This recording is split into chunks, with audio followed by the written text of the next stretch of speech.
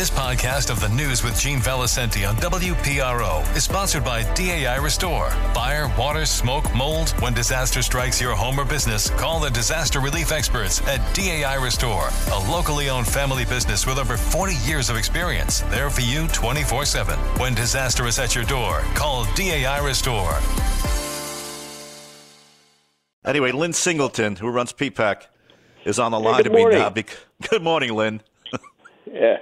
Just a point of clarification, Mr. Carlson lives in Boca Grande on the west coast of Florida. I suspect he's a Florida resident, so he can take advantage of no state income tax. But that's just my opinion. So I think you're right. He's got he does have a place up in Maine too. He's got like a fishing shack up there, but he's down in Florida maybe as a permanent resident.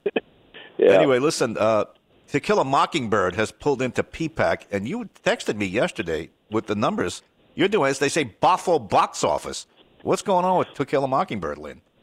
Well, as I mentioned yesterday, years ago, I asked the question of Aaron Sorkin where he came up with the idea to reimagine it, and he said to me, To Kill a Mockingbird is the second most owned book in every household in North America. Who knew?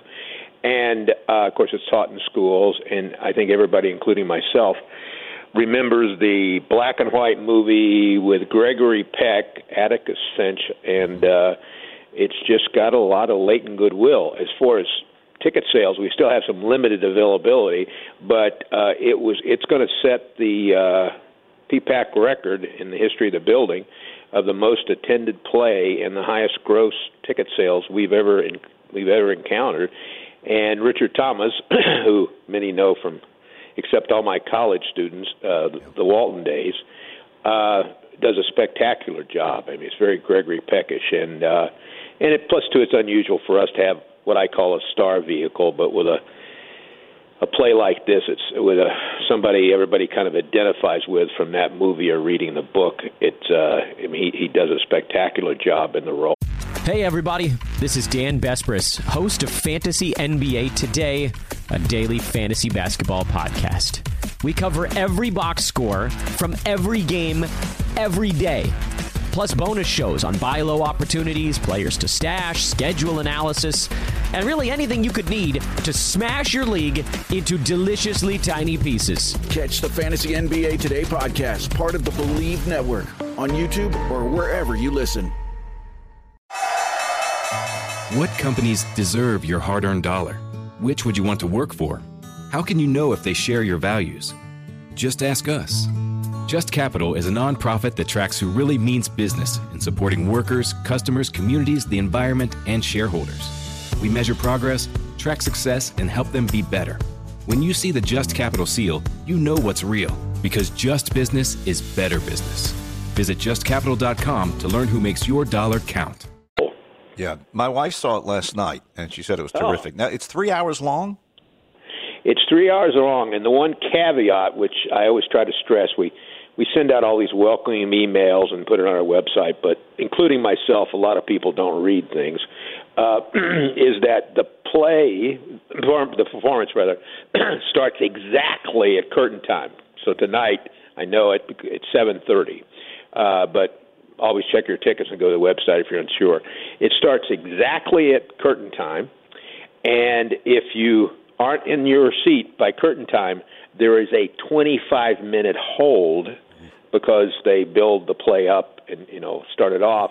Now we have monitors and sound and all that in the lobby, et cetera, et cetera. But so I just always, I pass that along as fair warning. But last night, I think we had, because we kept stressing this and announcing this and sending out emails and putting it on TV and radio, I think we had 2 or 3 people show up late, and so that's very good. But I pass along that caveat so everybody knows it.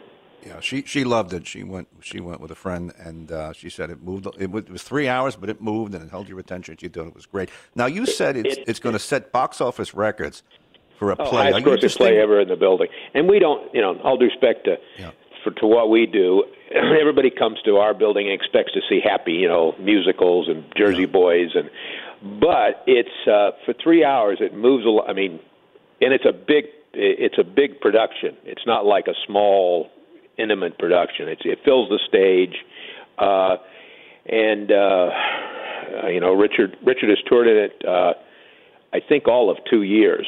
So he's very good in the role. I mean, and one other interesting caveat, which I think I mentioned yesterday, is the original Scout in the movie is in the touring show.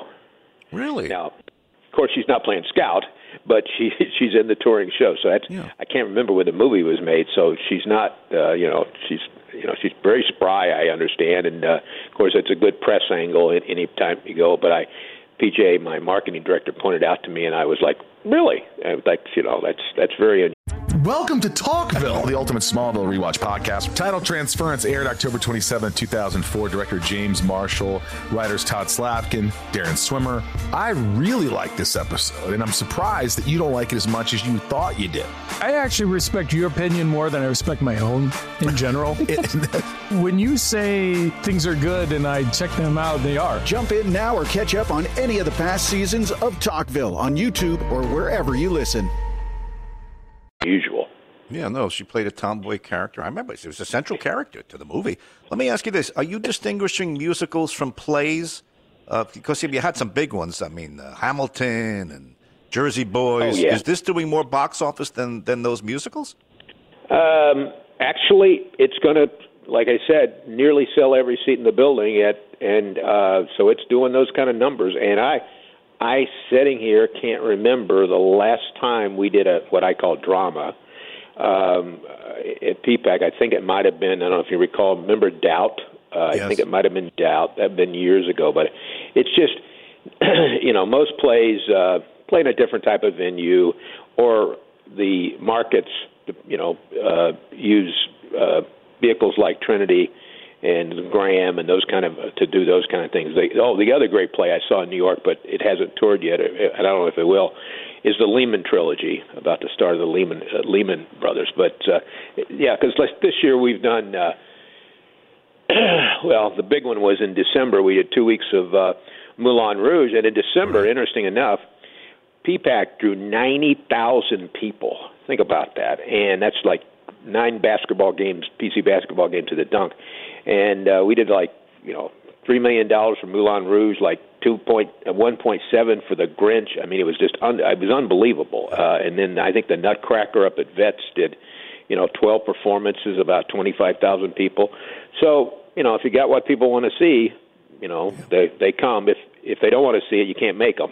So it's show business. I'll talk to you soon. Good luck with this. Okay, Thanks. bye. Thanks much. Bye-bye.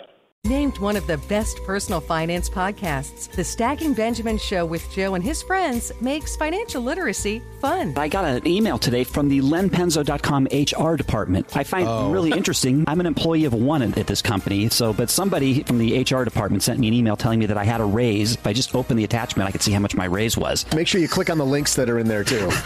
Oh, absolutely. Yeah, I can't wait. I'm excited. Find out more by searching the Stacking Benjamins podcast wherever you listen.